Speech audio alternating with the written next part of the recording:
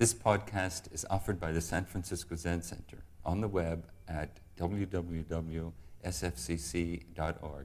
Our public programs are made possible by donations from people like you. It's lovely to see everybody in this particular hall. The last time I spoke in this hall was before the temple was shut down.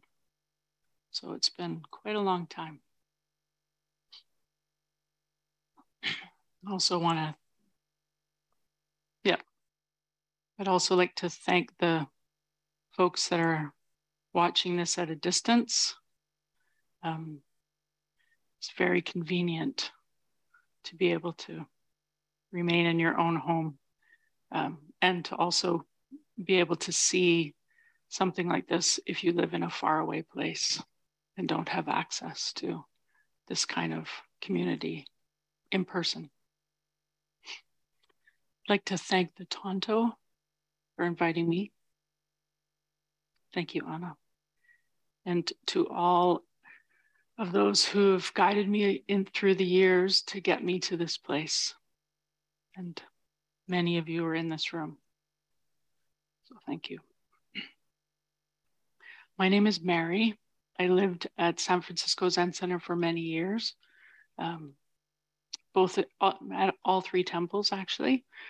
And now I live and work outside the temple and am able to come here periodically for visits and for teachings and celebrations like New Year's. So it's a home in a certain sense, and decidedly not a home in other ways. So it's always an interesting experience for me to return. So I'd like us all to come together, to arrive here. And in order to do that, if you're comfortable, please close your eyes. And if you would rather not do that, then soften your gaze. I'd like you to take 3 breaths, please.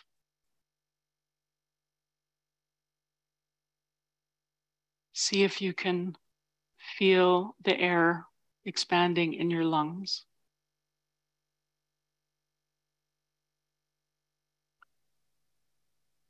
See if it's possible to feel the air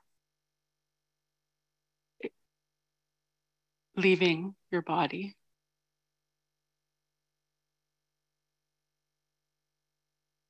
Try, if you can, to arrive in your body.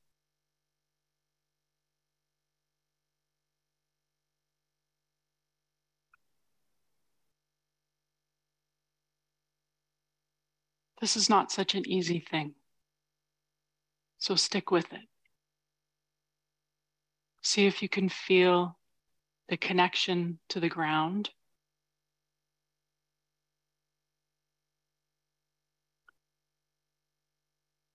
See if you can feel the connection to the environment.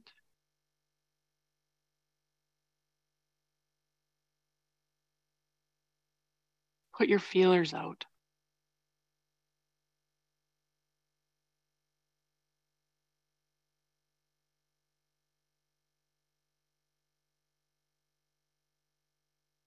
See if somewhere in there you can feel connection to all beings. The fact that we all breathe the same air.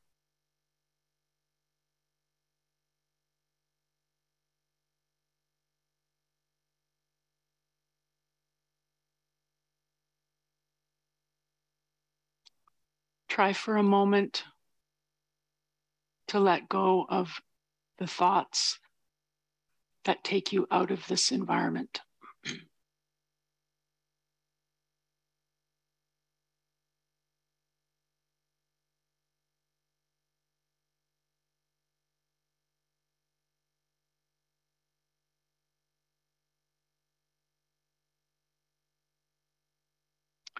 I have a couple questions while you're in this place.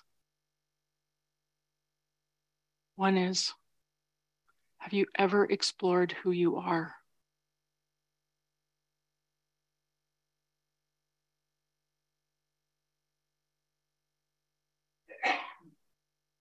Have you ever explored how you learn?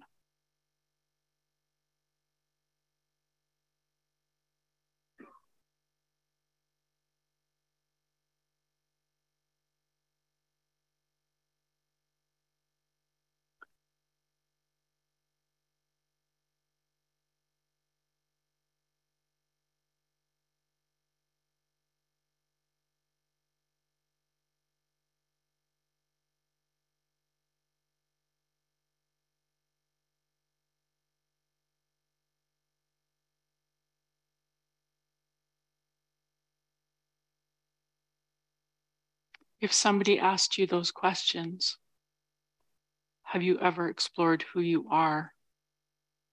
Have you ever explored how you learn? Would you have a fast answer? Or would you have to think about it?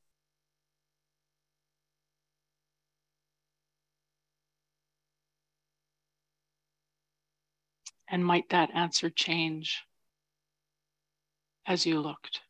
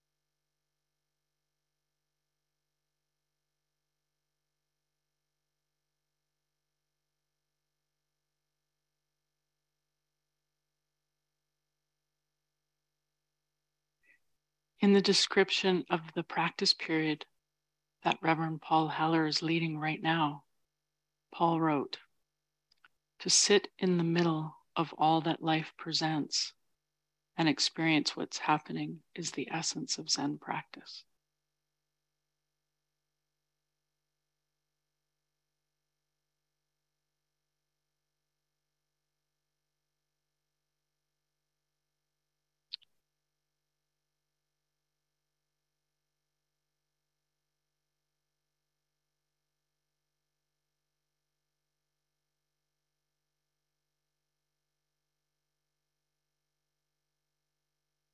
What does it mean to sit in the middle?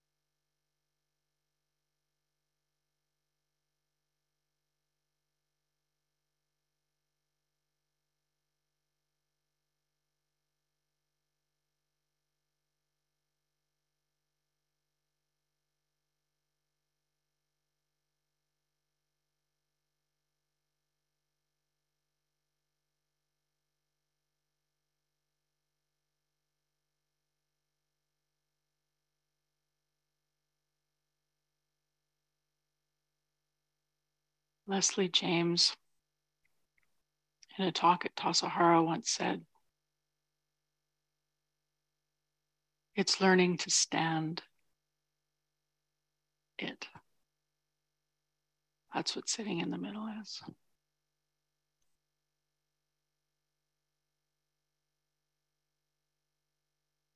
And mostly, I think it's learning to stand our judgmental selves.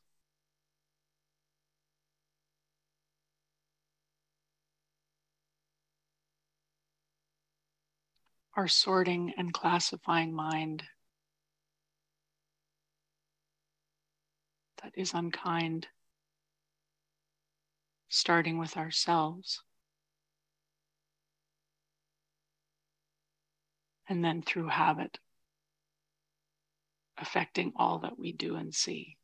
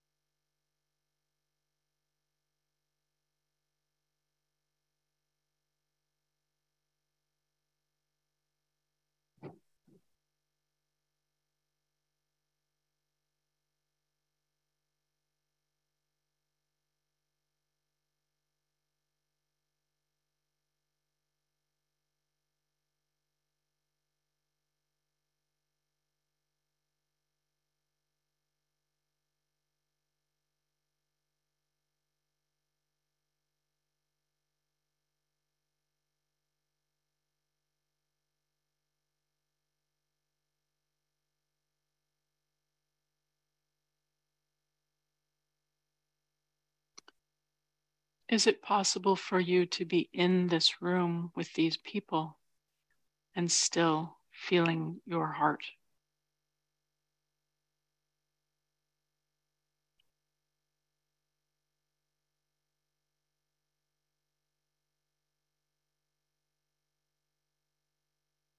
It gets more complicated because at the end of this lecture, we go out of this room and we have conversations and we eat lunch.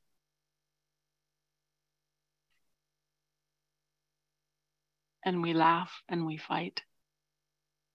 And through those things, is it possible to stay connected to your heart?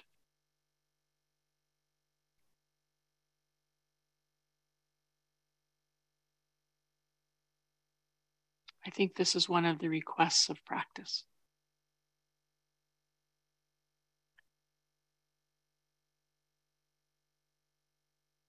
One of the requests of this practice period.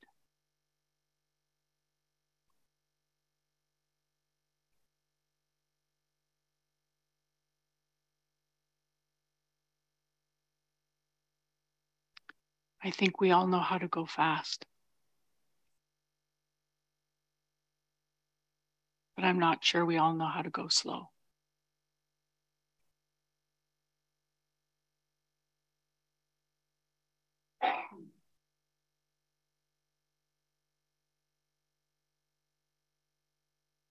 I think we've all learned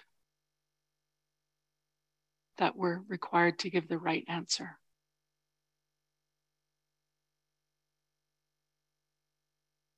But we don't necessarily know how to be curious.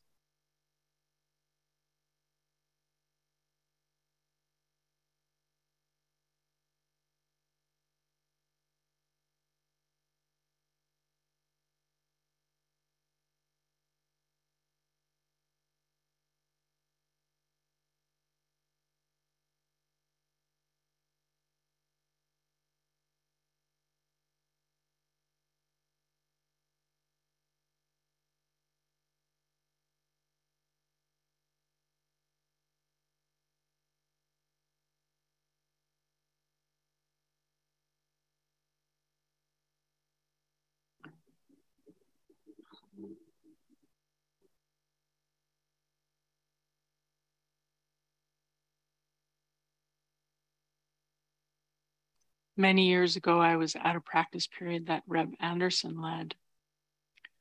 And during one of the lectures, he repeated the word relax for more than a half hour. At first, I thought I was going to scream.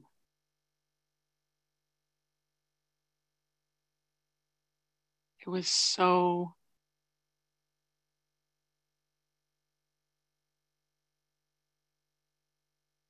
uncomfortable.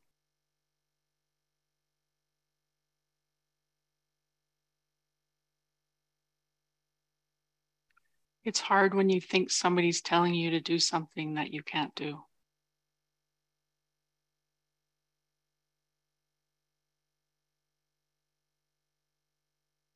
But in fact, it's one of the most powerful lectures I've ever been to, because it allowed me through the process of that half hour to have a conversation with my body and my brain.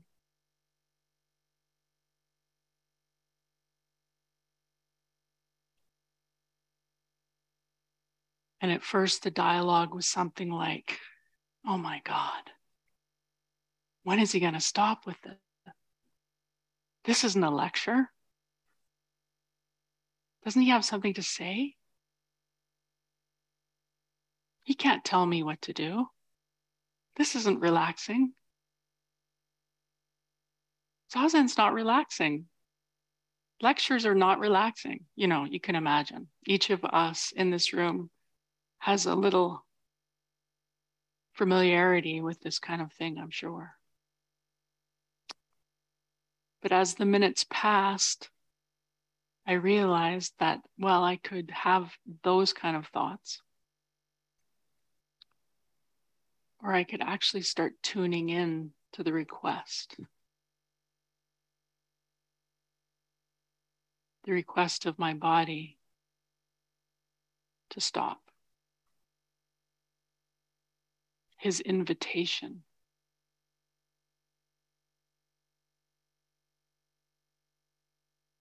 to drop things.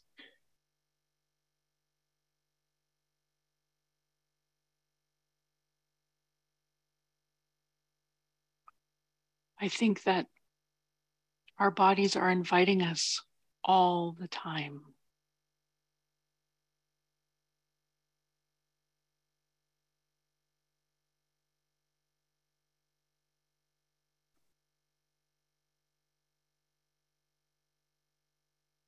A number of years ago, 2018, I was the Eno here at City Center. And during that time, the office setup was such that everything was on the floor. It was a very short coffee table that I was working at. And I was either in seiza or cross-legged for the 10 or more hours that I worked every day. And at first I thought, well, this is okay, not great. My body's used to sitting zazen, but it's not used to working in that posture. So I continued to do it through arrogance, through ignorance. And 3 months later, my knees were the size of basketballs and I was using a crutch.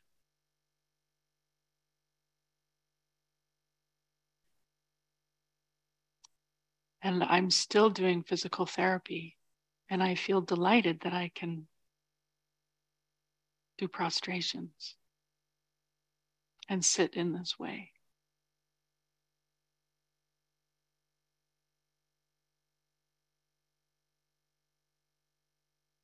Our bodies know.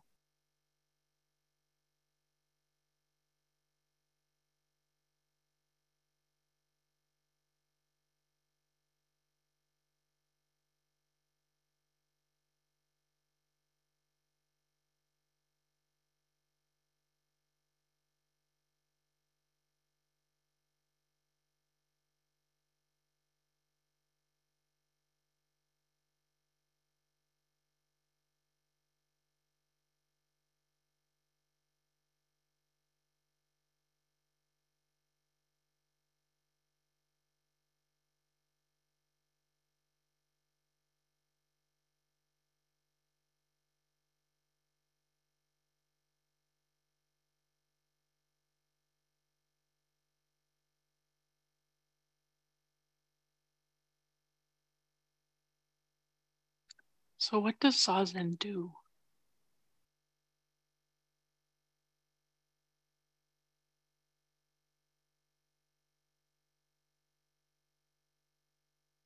I would say it gives us a chance at first to realize how fast we're moving.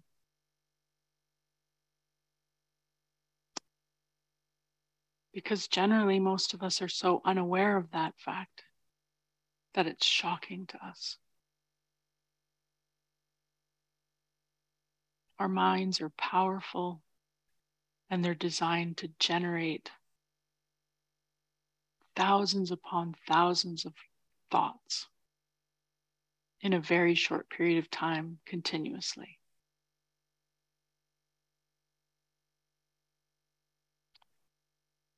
And we're extremely lucky that that's the job of the mind.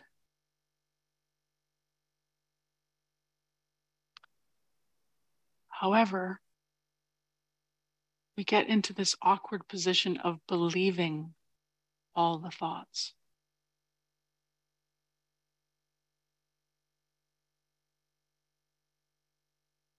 Everything is worthy. Everything is a great idea. In fact, our ideas are better than anybody else's ideas. They're shiny and brilliant.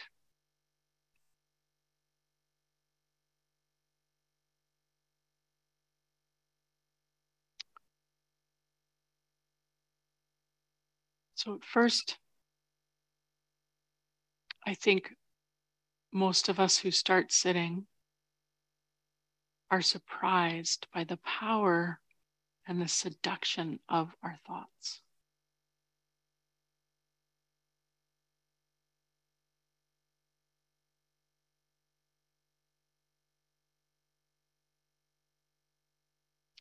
Years ago, I studied Latin. And when Latin was a living language, not many people wrote Latin. It wasn't so much a written language as a spoken language. And when you go see monuments now,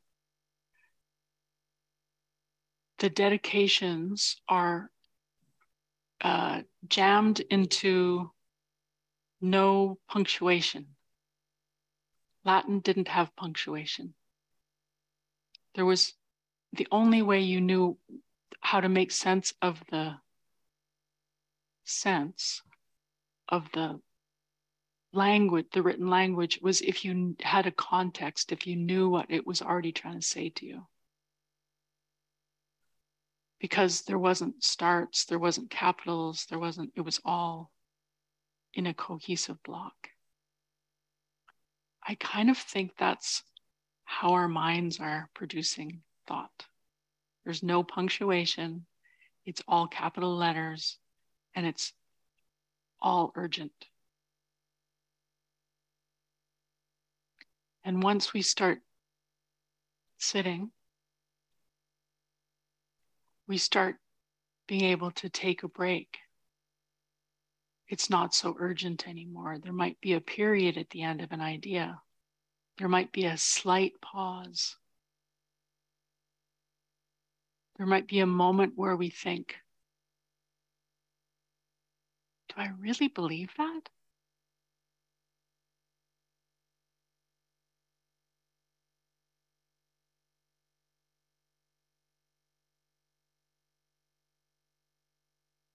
And that simple thought is powerful.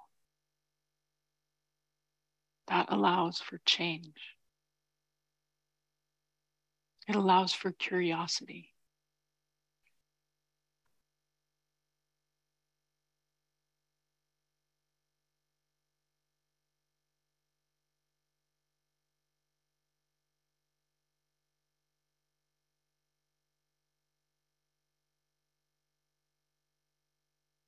And then why do we keep sitting?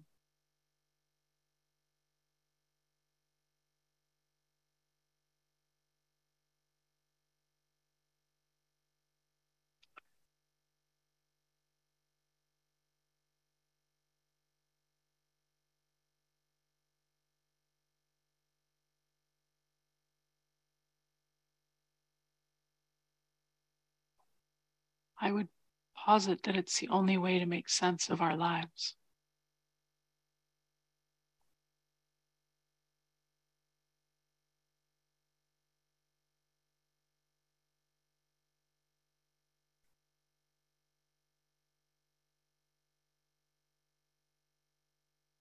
The only way to make sense of our relationships, both with ourselves and other people. The only way to make sense with this crazy world.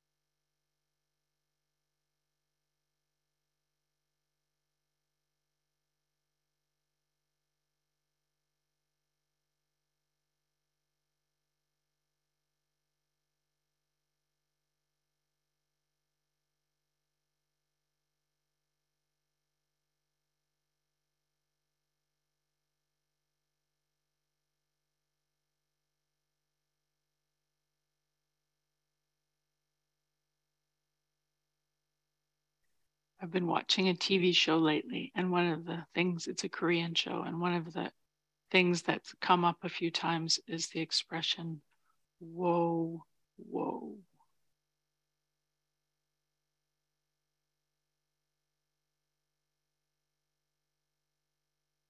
I kind of like that. Whoa, whoa.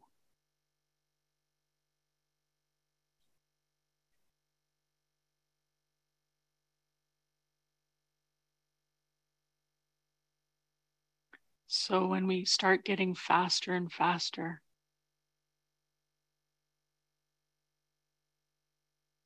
can I remember to think, whoa, whoa.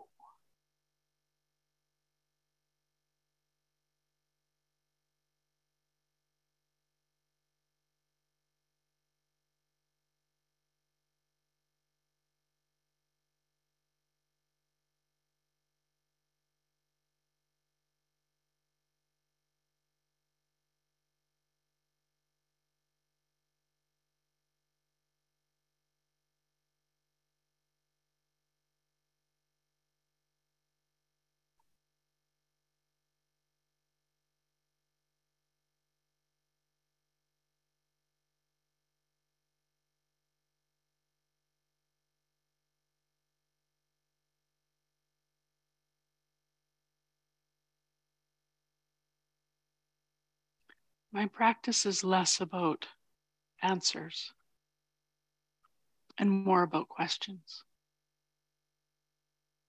more about curiosity.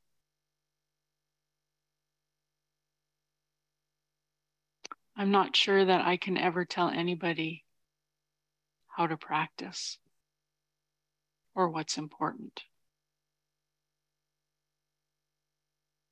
I've been listening a lot these days to different people talk about neurodiversity,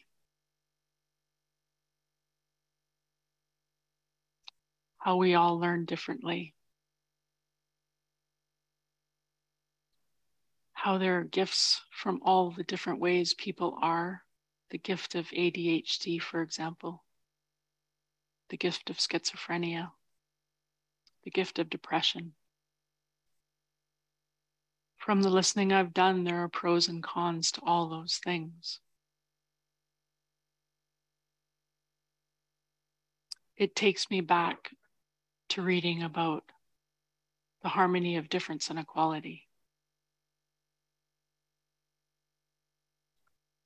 That it's easy for us to think in a dual reality.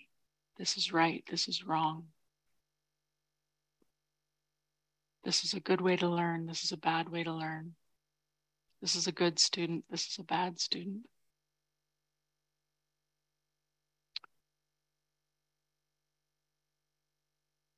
This is a boy, this is a girl.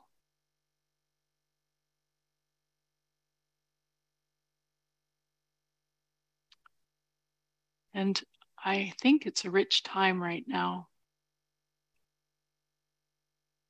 for examining all of those assumptions.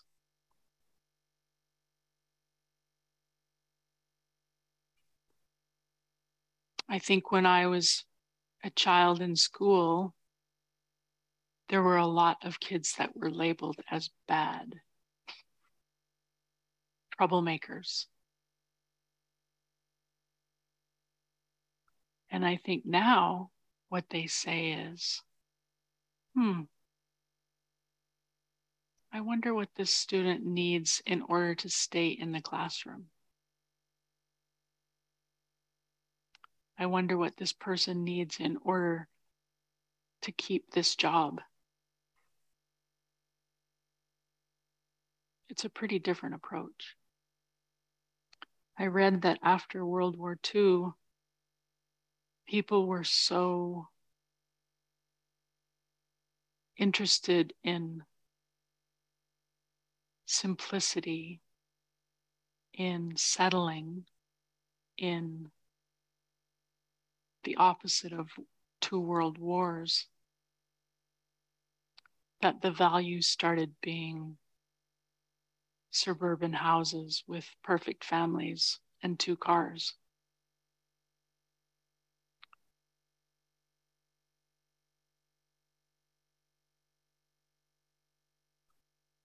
And that certainly led us to a place. And it led some people right to San Francisco Zen Center, because maybe they didn't want 2 cars or a picket fence.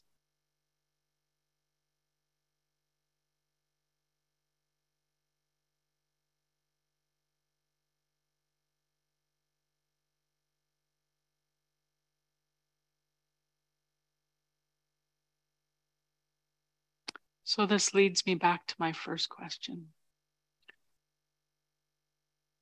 Have you ever explored the way you learn?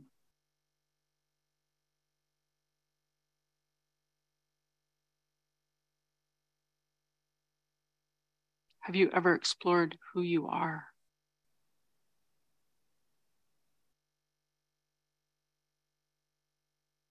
Have you ever thought about what that conversation would look like if you were able to separate what you were told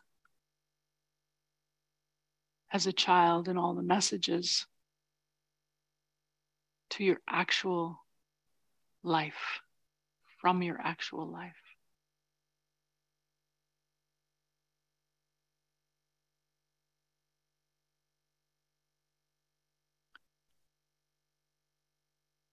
This is the power of Zazen.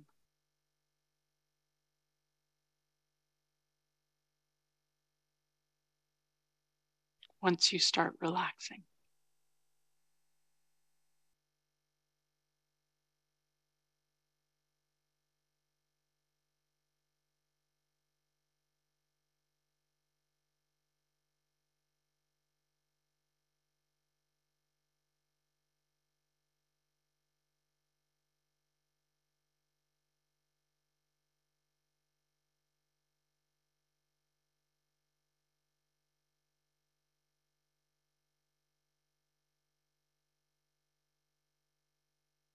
And through it all, if you can manage it, there is great value in being kind to yourself,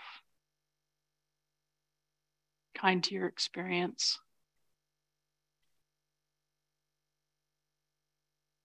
kind to the way you were grown up, what you were exposed to.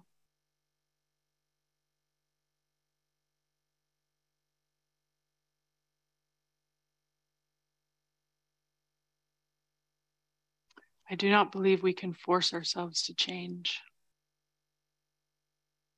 We can, however, open to the possibility of change and point in that direction.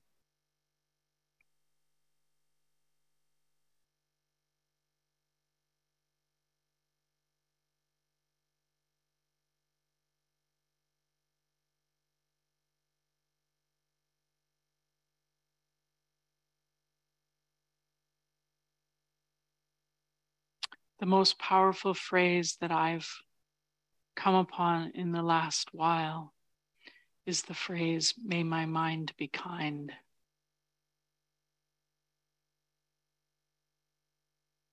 It comes to me from my study of the Lojong slogans.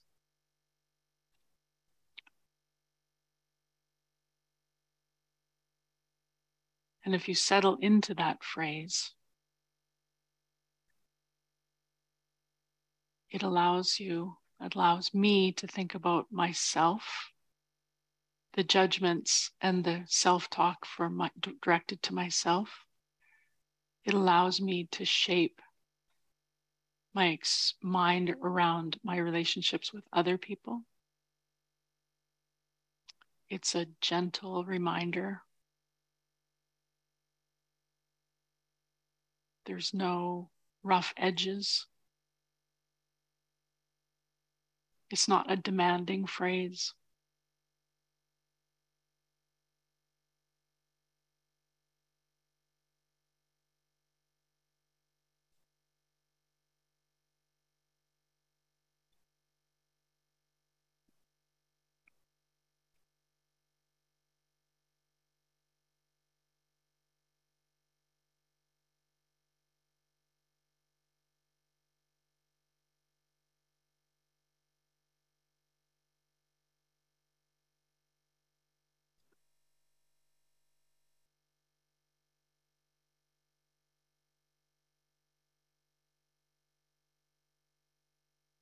So for me, in terms of guidance, this is my North Star right now. May my mind be kind.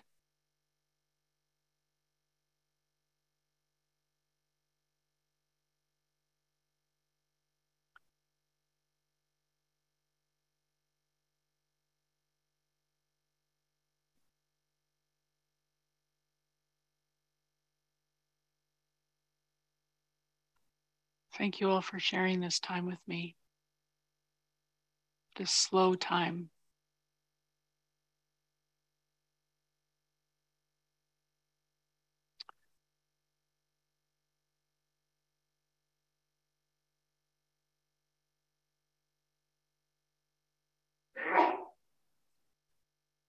You are each precious.